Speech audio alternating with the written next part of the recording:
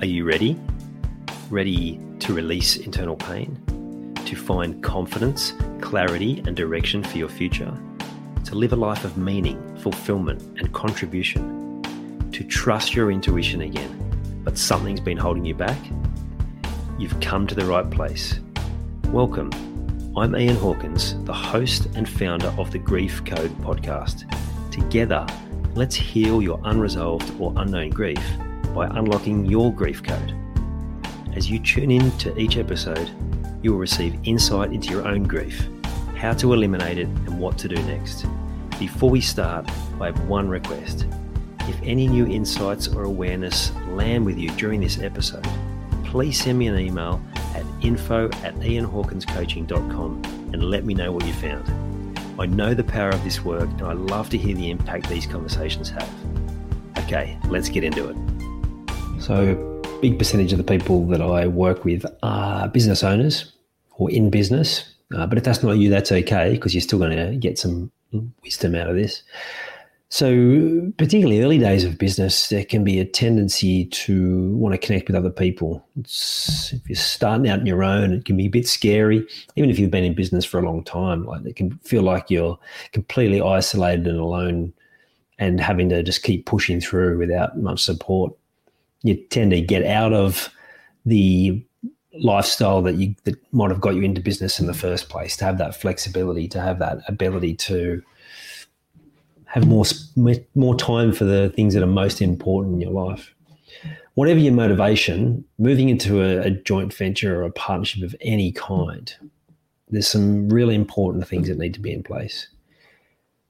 From the experience that I've had and talking to other people, is that if you are going there purely from a financial perspective, then you're already going to be in trouble. If you're going from a place of feeling like the person that you are going into this agreement with is going to be the person that's going to get you out of whatever situation you're in, or is going to take you to the next level, then you're going to struggle.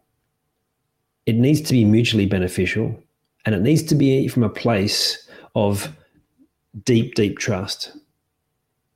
I worked with a guy in a industry that is very highly regulated, and he had gone into a number of different arrangements on promises from different people that were going to give him a financial windfall.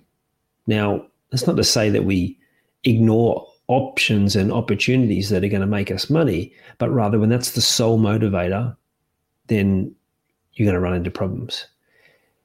Instead, the best relationships, the right kind of relationships, need to be one of deep trust, of having had the really tough conversations, having explored all the options, seeing where there might be some areas that are out of alignment, some areas where you don't see eye to eye, and getting all of that out on the table straight up. Because if you don't talk about those things before you actually get started, if you don't have those tough conversations, if you don't have that deep trust, then it's all going to unravel. And I know this from experience. And like I said, from working with people who have been through the same thing. And the unraveling process can take years. The client I was talking about before, it had been a two-year journey in unraveling these things because of the regulation and because of the legal ramifications. Cost him a lot of money legally, cost him money in terms of just creating separation. And by his own admission, he got into it for the wrong reason. Now you can see how this would play out in other sort of relationships too. Friendships, intimate relationships. There needs to be these things in place. If you haven't talked about what the future looks like and you're not in alignment with that, if you don't have trust, then there's going to be problems, because it's either feeling like you're not being trusted or being in a place of not trusting the other person. And that requires tough conversations. I've got one partnership that I work in with at the moment. And this is someone that I feel like the expression is I've gone to war with. Like, we've gone deep into all of these conversations, into each of our challenges. And when we got started, We had to have really open conversations about when each one of us was showing up in ways that wasn't helpful and calling it out and being okay to call it out.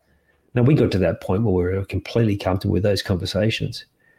But prior to that, we weren't ready for it. And we tried other incarnations of it and it just didn't work. And had a few other joint ventures that struggled to get off the ground because there wasn't that level of trust and we hadn't had the tough conversations. When things got difficult, there was an inability to get us back on track, to call out behavior that wasn't right and just to keep ourselves to deadlines. So when you're getting into anything where you've got to have an agreement with someone else, when you might have to compromise, knowing whether you will be prepared to compromise in those areas, whether that's something you even want to compromise on, and what are your lines where you just won't go past, and having that conversation up front, because that's going to make it so much easier to navigate going forward. It's going to make the journey so much more enjoyable. And of course, the inevitable result is that the financial windfall will be infinitely greater as well.